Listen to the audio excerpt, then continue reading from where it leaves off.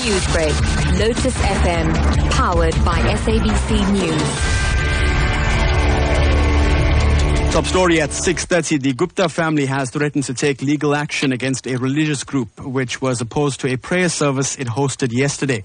Now, last week, the Gujarati Network of South Africa called on its members to boycott the event that the family had planned. Now, the Johannesburg Against Injustice group said that the event teaches people not to be greedy, which is contradictory to what the Guptas stand for.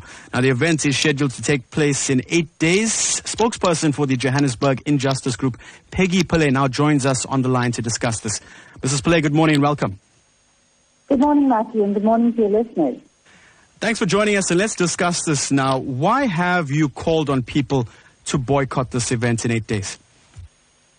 I think we started out very nicely by saying that, religious organizations can clearly see that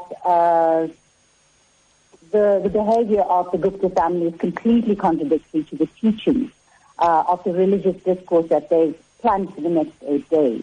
And that is the primary reason, is that we are asking people to think about this, to not attend the function in protest against this kind of hypocrisy. Now, the Guptas have since said that they will take legal action. What's your response to this?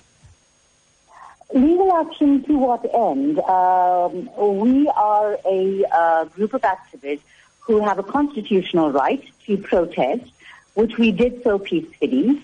And I don't see any reason or any reason for the Gupta family to want to take us to court over this, or to press any kind of charges against us or to seek any kind of legal action.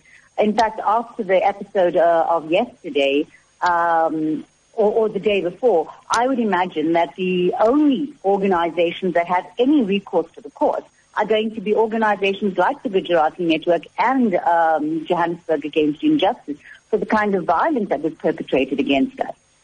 Now, you mentioned peaceful protests and also understand that some of your members were attacked during the boycott, but you did continue to protest. Can you tell us about that? Well, yes. As we indicated, we had made a decision to peacefully and silently protest at the event that was happening.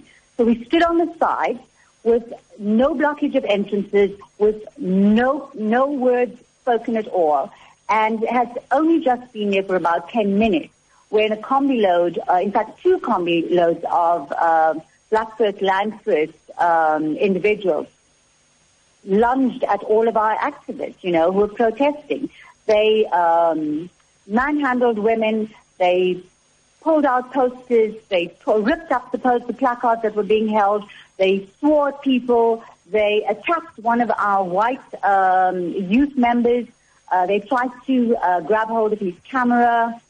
They insulted him in the most derogatory, racist kind of way.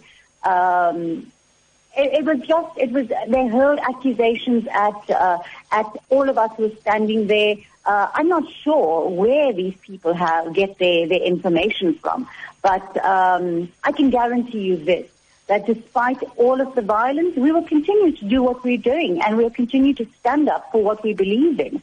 Black First, Land First needs to really start getting some evidence to back up what they say.